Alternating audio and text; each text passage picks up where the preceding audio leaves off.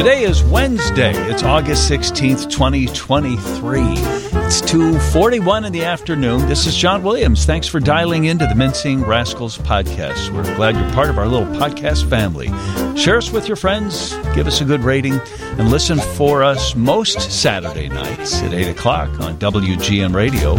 You can hear me 10 to 2 weekdays on WGN. I'm Austin Bird from the Illinois Policy Institute. You can listen to my podcast, America's Talking. I'm Brandon Pope from On the Block, powered by Blog Club Chicago and WCIU, and host of the Making podcast on WBEZ. And I'm Eric Zorn, the editor and publisher of the Picayune Sentinel, a Substack newsletter. Okay, guys, nice to have Brandon. We haven't had you in our company for a little while. You been good?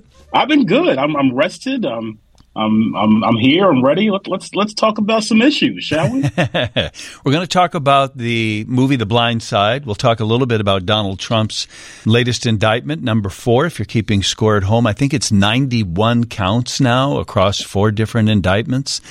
But we're going to start on the campaign trail last year when Brandon Johnson said that if he became the mayor of Chicago, he would almost certainly get rid of the city's public health director, Dr. Allison Arwady. Johnson's campaign was largely financed, you may recall, by the Chicago Teachers Union. Dr. Arwady and then Mayor Lori Lightfoot wanted the schools to go back to in-person, in-school learning during the pandemic sooner than the union wanted that was supporting Johnson. So when Johnson won earlier this year, the question became how safe was Arwady's job? And now we know, not safe at all. As the new mayor went to the Bruce Springsteen concert on Friday night, he had a member of his staff fire Dr. Arwady. Arwady has since said that she and the new mayor have not once exchanged more than 3 words. She never got a chance to make her case. Asked if this was payback from the CTU, Mayor Johnson said, all together now, Realize. Realize. See, I was hearing, here's how hip to the room I'm not. I was hearing that line for the first time. He said, realize, realize, realize. I didn't even know those were 3 separate sentences or phrases. Well, clearly you didn't have a MySpace profile in 2005 where you had to quotes like that. One of the most quoted lines. Really? I mean, yeah. So Brandon, when you heard that, you went, oh yeah, I know what he's talking about. You know, you can't believe what you hear. Real eyes, eyeballs. He should have pointed to them. He should have acted it out for me. Real eyes, realize, you get it. Real lies, somebody who's not being truthful. Then I would have gone, oh, okay, now I see why you fired her. Even that's still a non-explanation. But Brandon, what was your reaction to that? Look, man, I was in the room. I think that was his 3rd time quoting Tupac in that press conference. Oh, that's right. He did a shout out to you too. Didn't he label one of your questions brilliant? He did. I don't think it was a brilliant question, but he did do that. Yeah, I thought the Tupac jokes or lines were a little, what's the best word? I hate to say corny, but just a little overplayed. And as far as the Arwady situation goes, look, I think the controversy comes because it seems like he did not actually meet with her and have a discourse with her as he said that he would. And that's something that I think anybody in any professional situation would hope they would have is an opportunity to talk with their new employer before getting the boot. Obviously, new regimes come in. This happens with companies all across the board. New regimes come in and they want their people in and they're going to make changes.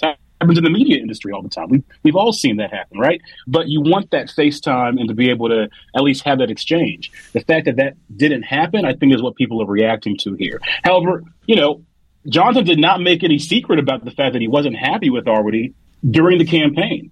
Him and the CTU had major disagreements about letting children back into schools and teachers back into schools when Arwady decided that was going to be a good time to do so. While at the same time, bars and things like that were still shut down at a point. So, that issue is still top of mind, I'm sure, for Brandon Johnson on his side. Some view Dr. Allison Arwady's public health stances as more neoliberal, whereas, that is not the approach that Brandon Johnson likes. So we made a change. I just think that the way he went about it probably was a mistake. if he truly did not have a conversation with her before this happened. One of the things that really bothered me about this was, first of all, that when Brandon Johnson was on the John Williams show on WGN and when he was on WBEZ after his election, he said that he had some differences with Arwady, that there were some rubs there, which Brandon Pope just articulated quite well, but that he was going to sit down with her and talk to her and work collaboratively. That's its whole thing. His whole shtick is, I'm going to be collaborative. I'm a collaborative, toxic mayor that we had before. He did not sit down with her. And then he kept her on for about close to 3 months after his inauguration, which made me think maybe he was revising that decision and wondering whether he should keep her. And then suddenly he lets her go on a Friday afternoon, which is a classic news dump time. We all know this in the media, that if you want to bury a story, you try to get it out as late as possible on Friday afternoon so the reporters don't have time to write about it for the Sunday paper. You get it done. He does this a day after the health commission, the city's health commission, had written a letter extolling the virtues of Arwady's leadership during COVID. I agree that there is a legitimate discussion about whether Arwady's decisions, or Lightfoot's decisions through Arwady, I guess they were working pretty much in tandem, whether those were the right decisions during COVID. The people are saying that the teachers were right not to want to go back to the classroom. Other people are pointing out that if you places that opened up quickly versus places that didn't, the educational outcomes were fairly similar. It's perfectly fine that that Mayor Johnson wants to put his people in place. That's understandable. The fact that he treated her with such disrespect and tried to bury the news and then wouldn't answer questions about it, legitimate questions from the reporters on Monday afternoon, and instead quotes Tupac Shakur in this. I don't know what he means by who's lying. He says, realize, realize. Who's lying here? What's the lie he's talking about? And nobody followed up with that. Like, what is this guy talking about? And I think these are all legitimate questions. And it give me a lot of pause about this guy that I already was not sure about him. And the way he's handled this is just, I think, been ominous. So Arwady isn't an elected official, and she isn't a politician. And I think what he risks by doing this in this way is that he's completely politicized that office, because he hasn't answered questions about why it went down the way that it did. And it's quite clear that the Chicago Teachers Union and their allies on sort of the far left of Chicago have been out for her for a long time, not just because of school openings, but also because she testified against a bill that would essentially force unionize a lot of social service providers in the city of Chicago, which is another CTU priority. And she, as a public health official, testified and said, this jeopardizes service delivery because we don't have as much operational discretion in the way that these programs are carried out. That was, again, made to be a political point. And so the message that sends is you have someone who basically, worked 24/7 for 2 years under very difficult circumstances, not as an elected official, as a public servant in a position. And, they were treated very poorly in a public manner. What it speaks to is the message that it sends is, one, I'm going to do the bidding of this organization that probably doesn't reflect the ideas about Dr. Arwady that most Chicagoans have. I haven't seen a public opinion poll on her favorability, but I'm sure it was astronomically higher than Lightfoot's, and I bet it's much higher than Brandon Johnson's. And so, one, I will do that, and I will take directions there. And two, when asked about it, I'm going to sort of deflect. And I think that was just handled in such a terrible way. It was a quip. As you were saying that, Austin, I was thinking, who is more beloved or respected in this city as a public official, say, than Dr. Allison Arwady? I mean, really, she comes on the radio a lot. She does a podcast, which is kind of funny. The health department said that the Dr. Arwady podcast has now been canceled. No kidding, as has been Dr. Arwady.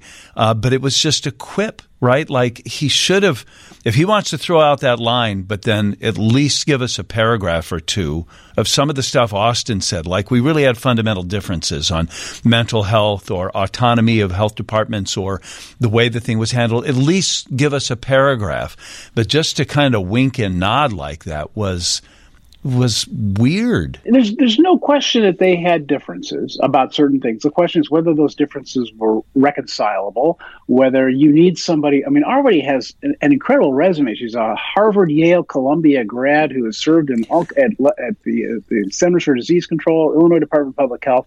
This woman knows her stuff, and we need someone. If God forbid there's another pandemic, I mean, the interim is not even a medical doctor. And you're going to need somebody who's really good if this kind of thing happens again, someone who the public trusts. And if Johnson had explained this publicly, if he had said, look, I disagree with her on the dumping issue, the recycling plant issue down south. Yeah. And there was the unionization issue. There was the schools opening issue that he didn't see eye to eye. Perfectly his right to make that case and say, I'm going to go in another direction. Thank you, Dr. Arwady, for your service. He might have even talked her into resigning, which is generally what happens in these situations. And there have been some people from the Lightfoot administration who have resigned, and I don't know under exactly what circumstances. But you want to give someone their dignity on the way out. You want to give them the chance to say, I'm going to spend more time with my family, or whatever they want to say, or to pursue other opportunities. Because, you don't necessarily want to have a team of rivals. Certainly Johnson doesn't want to, apparently. The way this was handled was so bad. John, I don't know. I've gotten like 60, 70 comments on my space already. Nobody has come to the defense of how he handled it. Several people have said, well, he had the right to do it. Has anybody who's called your radio station said that was the way to handle it? You got to be tough. You got to be cruel to be kind. Anybody say that at all? No, there's been no second wave. And usually to stories like this, there is. I think really has a legitimate complaint, besides Dr. Arwady herself, about the way she was dismissed, is the new police superintendent. There they are saying, here's our guy, and you want to sort of believe that this is a good hire because this is one of the mayor's, this is his first major high-profile hire. And the elephant in the room is you treated Dr. Arwady so crappy. We want to know more. We want to know about that too. And that's where the quote came, that's where this all went down. Was this payback from the CTU leadership because Dr. Arwady wanted schools to open during COVID? Every single administration has to be prepared for transition. And my administration is no different in that regard. Transition is difficult for everyone. That has already been articulated. I don't know how many times you're allowed to quote Tupac in a press conference, but you can't always go by the things that you hear, right? Realize, and realize. That's also Tupac Shakur. What, does he have? Is that fair, John? I don't know, man. Maybe we in the media obsess over Arwady a little bit and want that question answered, but I'm not sure that was like. I don't think that was the overall buzz going on. Like, I think people were genuinely wanting to hear more from the superintendent. And I think they wanted both. Pardon me. I'm going to let you finish, to quote Kanye West. But but look at the front page of the Sun-Times. It had both of them side by side. Not that the Sun-Times is the arbiter of my opinion, but I agreed with them that there was the new superintendent and there was the outgoing public health director side by side, when it should have been, here's the new police superintendent for Chicago. Yeah, that is the most important job in Chicago right now. And he was sharing the front page with Dr. Arwady. I think that's more of a media framing issue than it is what the public is thinking type of issue. I think it may be a little overblown on our side, on the media side, a little bit, because it's kind of just a standard decision that's going to be made, regime to regime. Things are going to change. And really, if we really think about it, I don't think it really had much to do with CTU and the school reopening issue as much as it did the mental health clinics. She opposed reopening those. That's something that Brandon Johnson has said he wants to do. And then she's come out against unionization for healthcare workers before as well. So I think she doesn't align all the way with the things Brandon Johnson ran on. So it makes sense he'd make the change. I think the story that everyone's reacted to, as you said earlier, I think Eric said it earlier, is everyone can agree he has the right to do so. It's the way he did it. I just don't think that it needs to be blown up the way it has, to where you frame Arwady right next to the police superintendent as if these are the two big things. I think that's bad framing. I can't name a single other Chicago public health commissioner besides Dr. Arwady. That's the only one I know. There's been many before. And I think more people know who Dr. Arwady is than knew who David Brown was, who knew any of the previous police superintendents, just because of the huge public role that she played in our lives. It's the only pandemic. For 2 years. Like, she was hitting every media outlet and just like talking a lot, and people got to know her. And I think that sort of explains the media's interest. I think partially is, like a lot of people in the media have talked to her and have relationships with her, but also it's almost like downstream of people know who she is, and nobody knows who the new police superintendent is or the old one.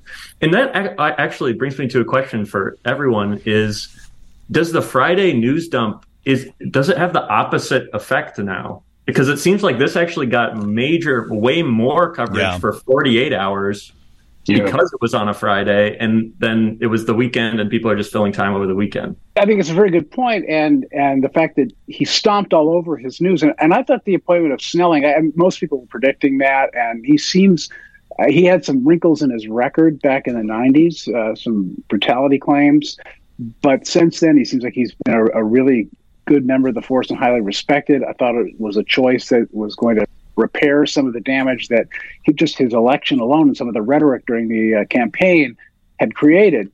So it was a good opportunity for him to have a really good news week, and he stomped all over it. And I don't know what the hurry was to get rid of Arwady. He had basically put her back on the shelf.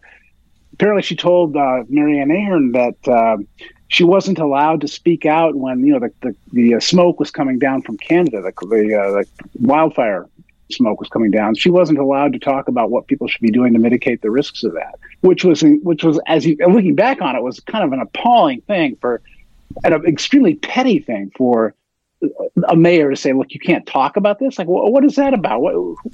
Whose interest is he serving through that?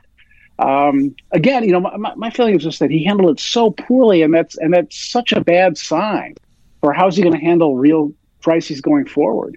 I don't think that we're overblowing this to talk about how bad it was.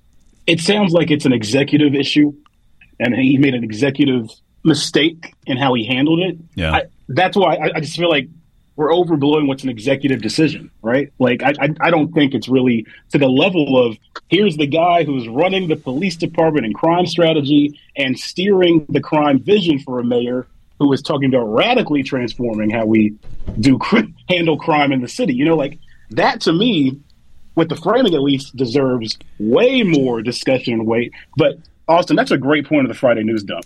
I haven't thought about it, but that's exactly what happened. We're trying to fill rundowns on TV and radio on weekends.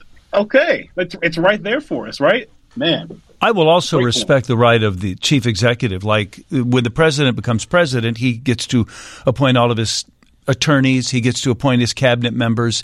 The U.S. attorneys all know that they're going to exit regardless of how good a job they've done. But this, in the world of a city mayor, isn't like just the streets and sand guy or some other administrative post. It was our public health director who a lot of people felt saved lives, guided us with the best science and medicine available. So she has maybe a little more brand equity than a lot of these other people do. And that job is crazy important to us. At least it was. I'm not sure how important the next public city health director is going to be, but it really was.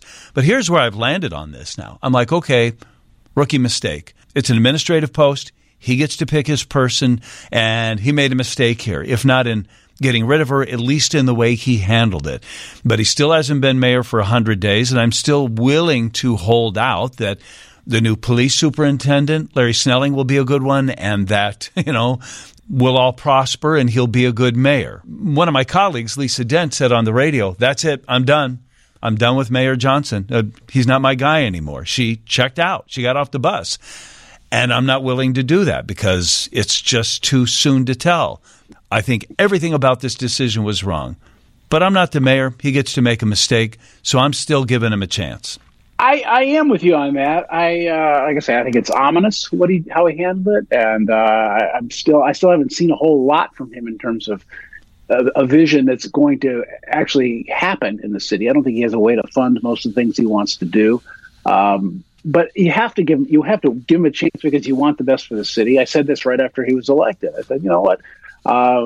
He's our mayor now, and let's all hope for the best. Let's hope he's so good that he's reelected 4 times and dies in office at ripe old age. I mean, I do hope for the best for him, and he is new. And we do have to call it a rookie mistake. Hopefully, if nothing else. By the way, is it Quinnipiac or Quinnipiac? How do we say Quinnipiac? The new national Quinnipiac poll is just out. This is looking at the candidates running for president on the Republican side. So right now, no surprise, Donald Trump, if primary voters were to vote today, 57% of them would vote for Trump. DeSantis is 18. He keeps going down. In some states, he's single digits. There's something just good about how DeSantis is disintegrating, but I'll move on. Vivek Ramaswamy is in third place with 5%. Pence with 4%, which has to hurt his feelings. Haley, Scott, Christie, Hutchison, Hurd, Elder are the rest of them in that order. The only ones with 4% or more are Pence and Ramaswamy, then DeSantis and Trump. Pence and Ramaswamy are moving up, particularly. Christie is at 3%. I think he's gotten a little traction lately. But it's Ramaswamy that seems to be catching some notice. DeSantis on his way down, and Trump can do no wrong, even as he gets indicted for the 4th time. And I believe the total counts against him in 4 cases across the country are now 91 different counts. He's still checking in at 57% of would-be Republican voters. So Vivek is sort of reminding me a little bit of 2008 with Ron Paul, and I guess 2012 with Ron Paul as well, where you sort of have a candidate who's willing to talk about, not willing to, cares to talk about issues in a way that's sort of completely different than the rest of the field. And in Ron Paul's case, it was coming from like a very pure libertarian philosophical background. In Ramaswamy's case, it's just sort of, he's a very compelling public speaker. And if you let him go for 90 minutes on a podcast, he's going to sound like one of the smartest people you've ever heard speak. So that, I think, is compelling. So if he's going on Barry Weiss's podcast and he's going on the All In podcast with David Sachs and those people, like he's doing a lot of non-traditional media, and he comes across really well when he's doing those things. So he's not, to my chagrin, like a libertarian. I don't really think at all. I think he describes himself as an America First conservative or an America First patriot or something like that. He has some line, but I could see totally young people being really interested in him, and because he's a captivating figure, and the more attention he gets, will beget more attention because he's captivating. Yeah, I agree with Austin. I listened to the Barry Weiss podcast. I thought that he was extremely well spoken. The guy speaks in sort of rounded paragraphs, and he's not reading from a script, but he's very very sharp. Some of the positions he takes, he wants to get rid of the FBI. He seems to think that Putin is just as good as Zelensky over in the Ukraine-Russia war, and he wants us out of that. He doesn't want us to defend the interests of Ukraine, which even the most people in the Republican Party do want. He wants to get rid of the Department of Education. There are a lot of things I think are going to strike people pretty far out, and he is confident that he's going to be able to go along with these ideas. But I think once he gets the real test is not going to be whether he can bat ideas back and forth with a podcast host, is whether he's going to do well in debates, whether he's going to do well when he's challenged. But I think he could easily overtake DeSantis, who's such a colorless candidate. I'm not speaking about on here. I'm speaking just about his affect. He doesn't even look human sometimes. And Ramaswamy, wow. he has a good story. That's tough. I'm serious. You see the guy. He's kind of weird. I mean, DeSantis just kind of, and I'm not going to vote for any of these guys. So I'm just saying this is how he comes off to me when I'm watching him in interviews and so on. So I'm wondering why Tim Scott, who's the African American senator from South Carolina, why he's not catching on any more than he has, because he's got a great story. He's a really good speaker. I would think that he would be more attractive to primary voters than he seems to have been so far. I think it might be because he's not nutty enough to track in the Republican primary. Vivek Ramaswamy, is it Vivek or Vivek? I believe it's Vivek. Vivek Yes, Ramaswamy. that's right, yes. I figure if I could have learned Raja Krishnamurthy, I can figure out how to say Vivek Ramaswamy. In fact, I was thinking my fantasy panel is Vivek Ramaswamy, Raja Krishnamurthy, and Violetta Padramedic, who used to do traffic on my radio station. She would have no business on that panel, but it would be fun to say all three names at the same time. It's very interesting. A couple months ago, he was actually doing a tour of the south side of Chicago. He did a town hall. He went to Woodlawn. He went to Bronzeville. He went to some barbershops and had some debates with like William Calloway, who was a pretty prominent community activist, most prominent with the Laquan McDonald case, talking about issues here in Chicago, talking about crime, talking about displacement, lack of investment in South and West Side neighborhoods. This was also at the height of the migrant crisis. So he was using that to talk about that and using the emotions, the high emotions from people in the Black community to talk about that. And from the people I've talked to that were around at that point, they left it impressed. Those who went in skeptical said, hey, he's actually kind of a cool guy. And that's something you don't see GOP candidates usually do, is come to the south side of Chicago, usually spending more times in Naperville diners talking about acting like they're in Chicago. Touché. So I found that very interesting. And I think with the current situation with the Black community when it comes to voting, the Democratic Party is losing more and more Black men. They've been losing Black men voters since 2008, every single election cycle. And this past one with Trump was like a record number of Black men voting GOP. That number continues to grow. I think people like Kanye West are a big part of the reason for that. And a person like Vivek Ramaswamy can appeal to that fringe area, the independents and those who don't traditionally vote, and maybe sway them over. But if he could make a play for VP with Trump, I think that's pretty scary in 2024 for a Joe Biden candidacy. He did say that he would pardon him if he were elected. If Ramaswamy became president, he would pardon Donald Trump for any crimes for which he would be convicted. I noticed that he said that he wants to raise the voting age from 18 to 25 unless you do 6 months of military service, or you can pass the quiz that we give immigrants coming into this country. The Naturalization Office has 100 questions. They show them to people. They got to study them. Then they randomly sit down with them and they ask them 10 of those questions. And if you get 6 of the 10 right, then you also get to become a U.S. citizen as long as you've done all of the other things you got to do. You got to pass that test or do 6 months of service in the military or be a first responder. Because baristas, I guess, aren't important. You got to throw out ideas like that if you're running 4th or 5th place in a presidential campaign. But I would invite everyone, though, that speaks to, I don't think enough people understand what that civics test is that you have to get to be naturalized citizen. So I just had a friend who's just naturalized a U.S. citizen. He's been here 10 years, I think. How many people who you know who vote could tell you how many members of Congress there are? I've got the quiz here. That was one of the questions. Almost no one. And that's, guess what? If you want to be a citizen of the United States, you have to answer that question. And people should think about that when they think about immigrants coming to our country and the lessons that they learn about American civics. And the fact I think some of them are better educated about our country than we are. But, absolutely. But what Ramaswamy is saying, all right, if you're under the age of 25 and you know the answer to that question, then you don't get to vote.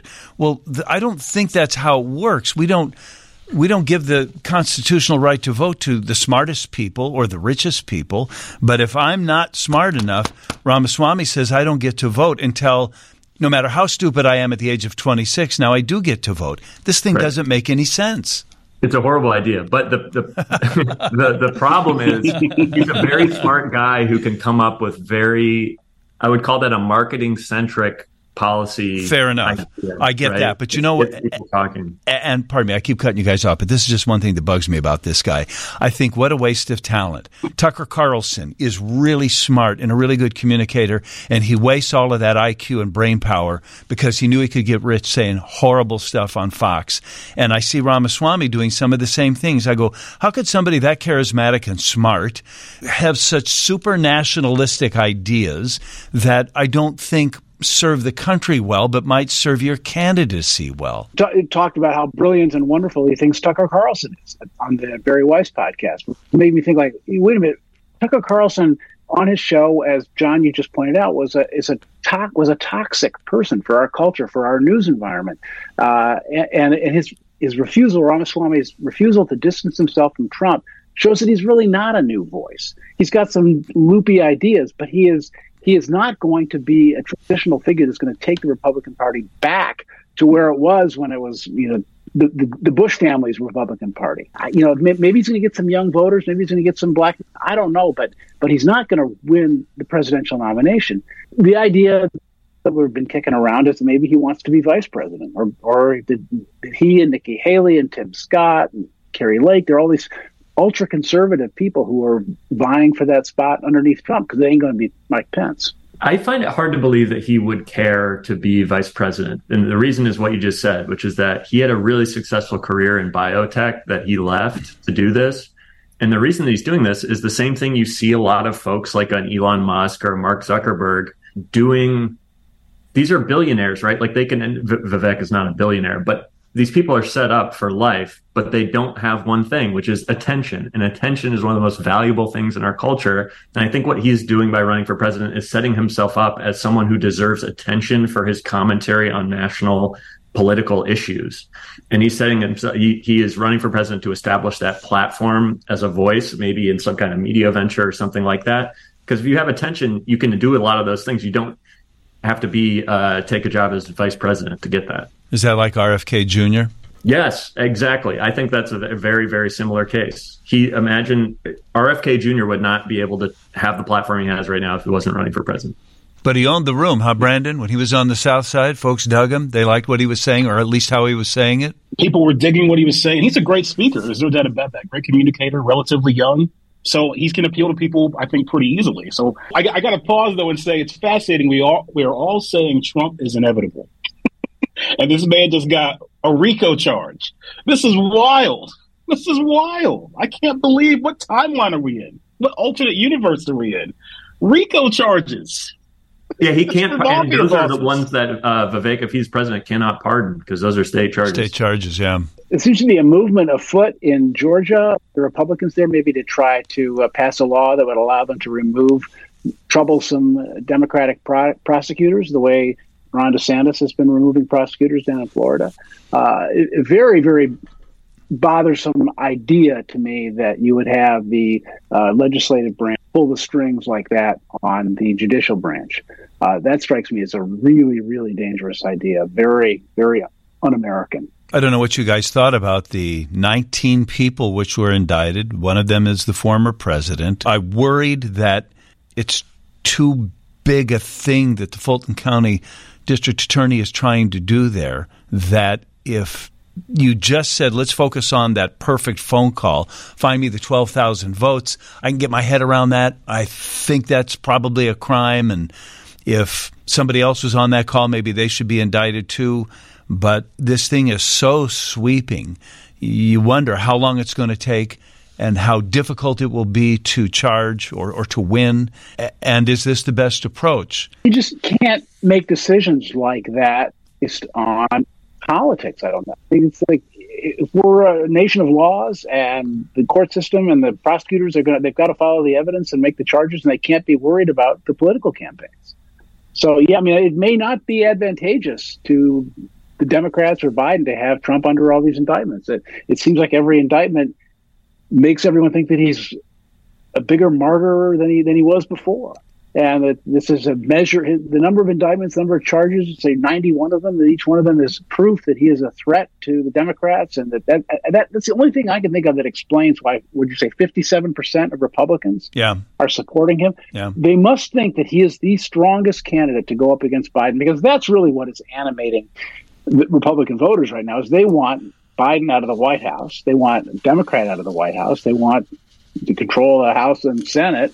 I mean, just like the Democrats do. I'm not saying there's a strange desire on their part. And they think that Trump is the best guy, the best horse to ride in on. Democrats don't seem to feel that way about Biden. I haven't seen this, the crosstabs or whatever on this Quinnipiac poll, but all the polls that I've seen show that a minority of Democrats are excited about Biden as their candidate. wants somebody else. Well, I do have the crosstabs. I do have the Biden versus Trump, if that's the way this one shakes out. And remember, these are snapshots, not predictive models necessarily, but that's where we are today. So in that Quinnipiac poll, 2024 general election, 47% say they would vote in the general election for President Biden, and 46% say they would vote for Donald Trump. So that's even. Women are carrying the day for Joe Biden, 55-37, and almost the split of that. Explain that to me. Men for Trump, it's 55% say they would vote for Trump, men, and only 38% of the men say they would vote for Biden.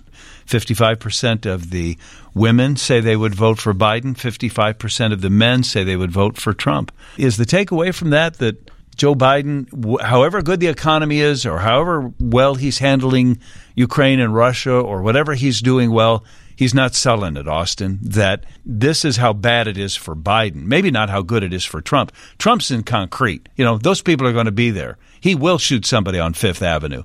I think it's somewhat inevitable, right? Because Joe Biden was elected not on some policy platform or vision of the future or something like that. He was elected to get Trump out of office, and now Trump's out of office. But again, that's his biggest gift. If that's who he runs against, he runs on the same promise he ran 4 years ago. Don't let Donald Trump be president. And honestly, that'll probably be enough to win. That's what I feel like at this point. We'll run it back. It'll be all the same kinds of debates, very similar talking points on both sides, and it will ultimately be a referendum on Trump, not on Biden. Eric, how do you explain it that after 4 indictments now, it just looks like he's guilty? We might not have the verdicts before the election, but how is it that 57% still want Donald Trump, at least on the Republican side? I'm baffled by the question, really, because I don't have any idea why people would continue to support this guy, other than that they want a Republican and believe in their heart that he is the one who has the charisma and the audience appeal, the voter appeal to beat Biden. And it's undeniable that he excites people in a way that Ron DeSantis or even Ramaswamy, they don't excite people. They don't get these huge crowds turning out. And it's sort of a brilliant political strategy on his part. You never knew what that guy was going to say. They used to cover his rallies live because you just never knew what crazy thing he was going to say. And that really excited people and drew them to his candidacy in a way that they thought this guy's going to make everything right. And he would make these extravagant promises that for some reason they don't seem to hold against him. He said he's going to build a wall. He said he's going to hit a big, beautiful health care plan. He didn't qualify. The only thing he really followed through on was appointing a lot of conservative justices to the Supreme Court. And so they feel like he's the guy who makes people like me really mad. And that's a real virtue for them. I don't get really, really mad. I don't get really mad about Vivek Ramaswamy or Chris Christie or even Mike Pence. I don't agree with him, but it doesn't infuriate me the way Trump does. And that's a virtue for a lot of Republican voters. They want someone who makes people like me really mad. Own the libs. That's all I can think of. Well, what do you guys think is going to happen on Monday when Trump says he's going to announce his comprehensive defense of, I think it's just the charges in Georgia, but he's got a 100-page presentation he's going to give, and he's going to lay out I'm sure his attorneys are going, this is not a good idea, but it sounds like he's going to show his hand, or at least what he thinks was election fraud. The election was stolen from him in Georgia. He's been holding on to it for 2.5 years now. Is that what he's telling us? I think it's recent. Yeah. I mean, if he had good information, he could have gotten out in front of these indictments, maybe. But I think it's just going to be nonsense. That's my guess. I am as in the dark as the rest of you. I am just sitting back and just marveling at the entertainment that is the fact that in the same state of Georgia, Donald Trump and a rapper named Young Thug are both facing RICO charges from the same prosecutor at the same time. This is crazy. RICO. That's a mafia thing, right? And Rudy Giuliani, the guy that invented RICO cases, basically. Like, he's got a RICO charge now. There's a great rap song by Drake and Meek Mill called The RICO. We might just get hit with the RICO. I've been playing it on loop over and over because who would have thought this crossover would have happened? It's fascinating. Let's talk about Michael Orr for a little bit, guys. He's a retired NFL left tackle who won a Super Bowl ring and played at Ole Miss. His story is told in Michael Lewis's The Blind Side and was later made into a movie starring Sandra Bullock and Tim McGraw as Sean and Leanne Toohey and Quentin Aaron as Michael Orr. This week we discover that the real-life Orr is suing the real-life Tooheys, who took him in as a member of their family when he was 17. He says they never legally adopted him, and not only is he not an heir to their family fortune, and they sold their fast food restaurants for over $200 million, but he was cut out of the movie's revenue. I think in the public arena, this case has sort of been ping-ponging back and forth. I think at first we were aghast that they would treat little old Michael so badly, but on further examination, I don't think the Orrs are bad people. I think the pendulum is swinging back that way. Have you guys been paying attention to this story? When it first came up, I didn't jump on it because I thought, this is not a thing. This is becoming a thing. Well, my thought had to do with the length of time that it took him to all this to come out. I mean, he was a high school kid when they brought him into their family. I guess I thought they had adopted him also. And he went on to college, and then he went on to the pros and must have signed numerous contracts and endorsement deals and so on. I don't understand that he never called to his attention this idea that he wasn't adopted. Or that there was a conservatorship involved, right? Right. I mean, that's why. I mean, if this had come up, after he graduated college, all of a sudden you realize this. I think, well, wow, this is the Toohey family. They really screwed this kid over. I don't even know. I don't who to root for here. I don't know. Anyone have a rooting interest here? I'm rooting for the Tooheys. I think they did the right thing. I think they were wealthy when they took him into their home. I can't imagine that they said, "Hey, this great big doughy high school kid is going to become a NFL football player, so let's bring him into the family." Establish conservatorship, but don't adopt him. That way, if he ever gets rich, we won't have to share our money with him, but maybe we'll get some of his money or he doesn't get our money. I mean, that's too contrived. I can't imagine they were thinking that. I think they thought, hey, this kid can play football, and he's alone. Let's help him out. I mean, I haven't seen anything to contradict that narrative. I know that the movie, there's some scenes in there. Maybe they weren't really driving along and saw him in the cold rain and said, we need to get him in the car, and they took him home that night. Maybe that didn't really happen. But I think the overall arc of the story is true. This case makes me think of, so when I'm not doing Illinois Policy Institute stuff, I wear a hat I run a marketing agency. And we work with this guy, Bill Courtney, who was the star of the documentary Undefeated. And it won the Oscar for Best Documentary in 2011. And Bill Courtney is from Memphis, and he's white. And he became the head coach of the Manassas High School football team in Memphis, Tennessee, which is all black. And when he started there, I think the last 10 seasons, there was something like 4-90 or something was their record. And he took their team to the playoffs for the first time. And that's the subject of the documentary. And I asked Bill about sort of this notion that really came to the fore because of The Blind Side of like the white savior when it comes to football. And Bill said, here's what I think of that term. When I started coaching at Manassas, about half the team had bought into my model, half the team totally didn't. And I went to the head of the one half of the team and I said, why isn't this other half of the team buying in? And they said, Coach, they're waiting to see if you're a turkey person. And Bill said, what's a turkey person? And he said, well, there are a bunch of people like you from your part of our town who come into our community every year at Christmas and Thanksgiving and hand out turkeys to everybody. Yeah. And we never see them again. And those people are coming not for us, but to make them feel good about themselves. And they're trying to figure out if that's what you are.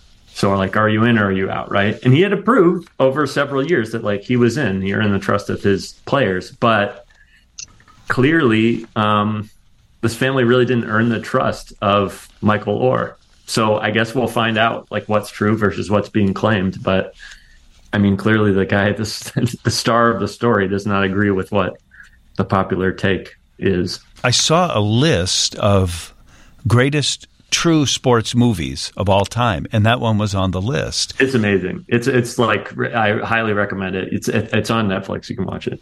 I also have the list of the top 25 sports movies of all time, true or not. What do you guess number one is? I'm on a tangent now, but I've got the list in front of me. What do you think the number one, according to one survey, sports movie is of all time? Hoosiers is number two. And that it deserves it. I mean, that's what a fun, great movie. Field of Dreams is number one. Yeah. Kevin Costner is in 3 of the top 15, by the way. Brian's Song is 3, Rocky 4. Brian's Song, an ABC movie of the week in 1971. How about that? Then Rocky is number 4. Rudy is number 5, which is kind of true, pretty true. Raging Bull, Remember the Titans, Caddyshack, Friday Night Lights, and A League of Their Own. Moneyball is 16, Bull Durham 17, Tin Cup 14. Kevin Costner in a lot of those. Is Blindside on the list at all? No, which is weird because I think Blindside is a terrific movie. Did you like that movie? I can tell you right now, The Blind Side is every black person's least favorite sports movie ever made. I can remember watching that movie and cringing the entire time. Why? And I think it's a white savior movie. It feels like, and the story itself makes Michael Oher look like an idiot. Like the little the son of the Tuohys is like teaching him how to play football with condiments on a kitchen table. Like it feels a little unrealistic and a little oversimplistic of probably what actually happened. And so I've always been a little skeptical of the Tuohy Oher situation. But I'm also skeptical of Michael Oher bringing this up now. It's been how many years now since this movie came out? He had an NFL career. Like, you're just now realizing that you weren't adopted. And he's not losing that much money. I mean, if what he wants is a cut of the profits from the film that the family got, he made $30+ million in the NFL. This is not going to be a game changer for him financially. Which is why, did he run out of money? Like, I don't know what's going on here. It just feels the timing is odd to me. But I always was skeptical of the Tuohy story. So I'm curious to see how it plays out itself. It's unfortunate that it's gone back and forth and been so nasty. A story that, inspired a lot of people. But the timing, I just can't get over why he took so long to realize, if it really took that long to realize that you didn't make any profit from this movie and that you were not actually adopted. You were in a conservatorship. I don't know why that took you so long, I'm more interested in your take as a person of color watching that and cringing when this white guy thought it was this wonderful movie. And Michael Oher was portrayed in the film as having innate intelligence but never got a good education. Remember the white teachers that took him under their wing discovered that he was really bright, and then they nurtured that, and lo and behold, he became the person he was going to be. In real life, he was an All-American, and I think an academic All-American. He wasn't a dummy. Oh, yeah. But watching the movie, I didn't know that. I thought he was at least undereducated. Maybe he wasn't that smart. I didn't know anything about Michael Oher. I'm just watching this movie.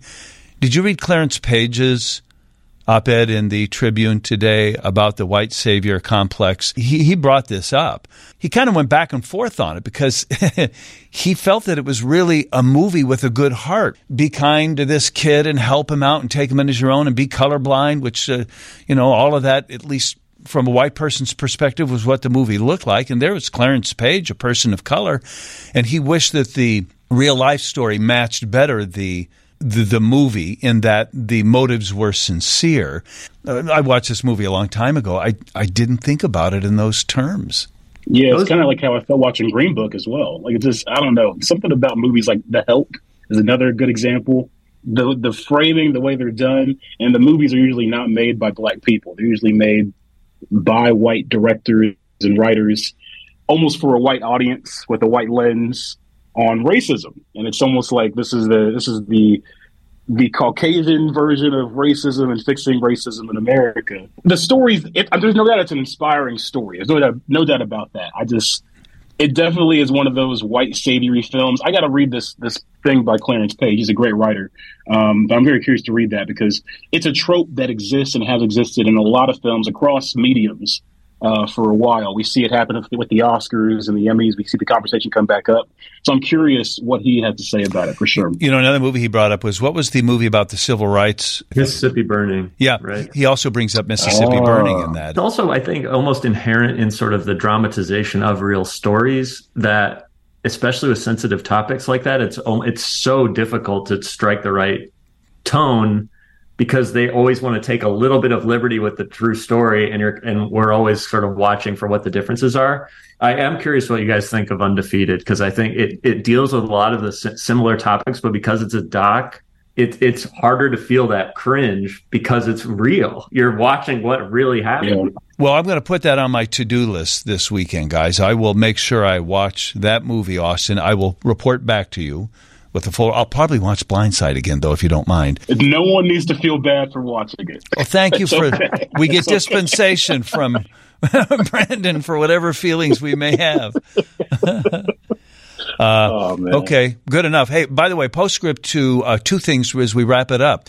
One is the River Valley Rangers performed on the St. Genevieve Riverboat in Ottawa. The Zorns and the Williams were, along with many WGN Radio and Mincing Rascals podcast listeners, on that boat.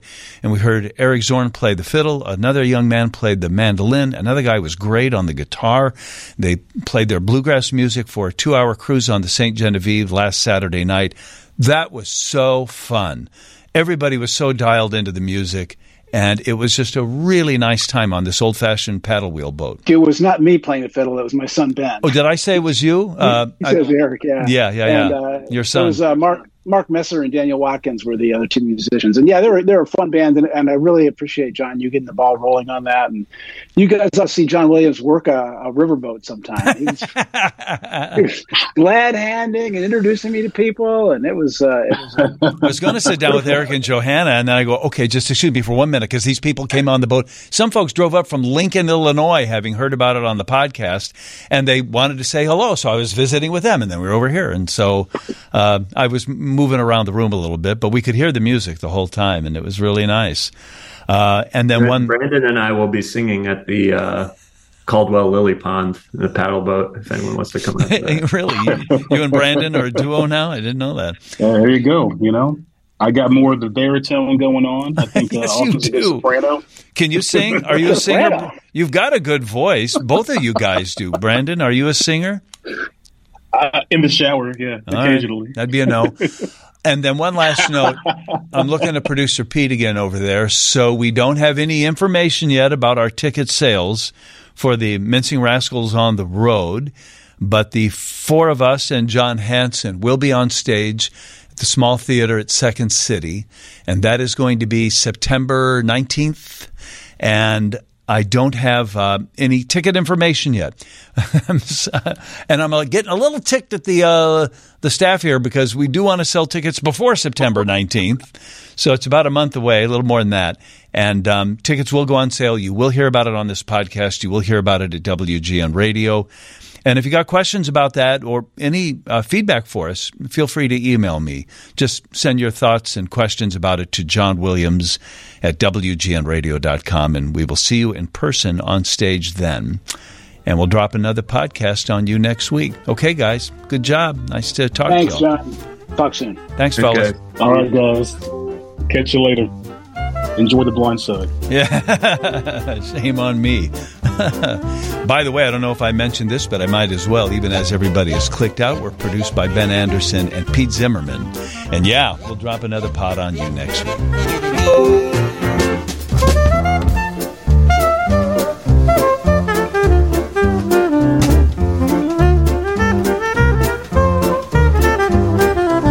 Subscribe to the Mincing Rascals podcast on iTunes or the Google Play Music Store. You can now also follow us on Spotify, or you can keep listening online at WGNradio.com.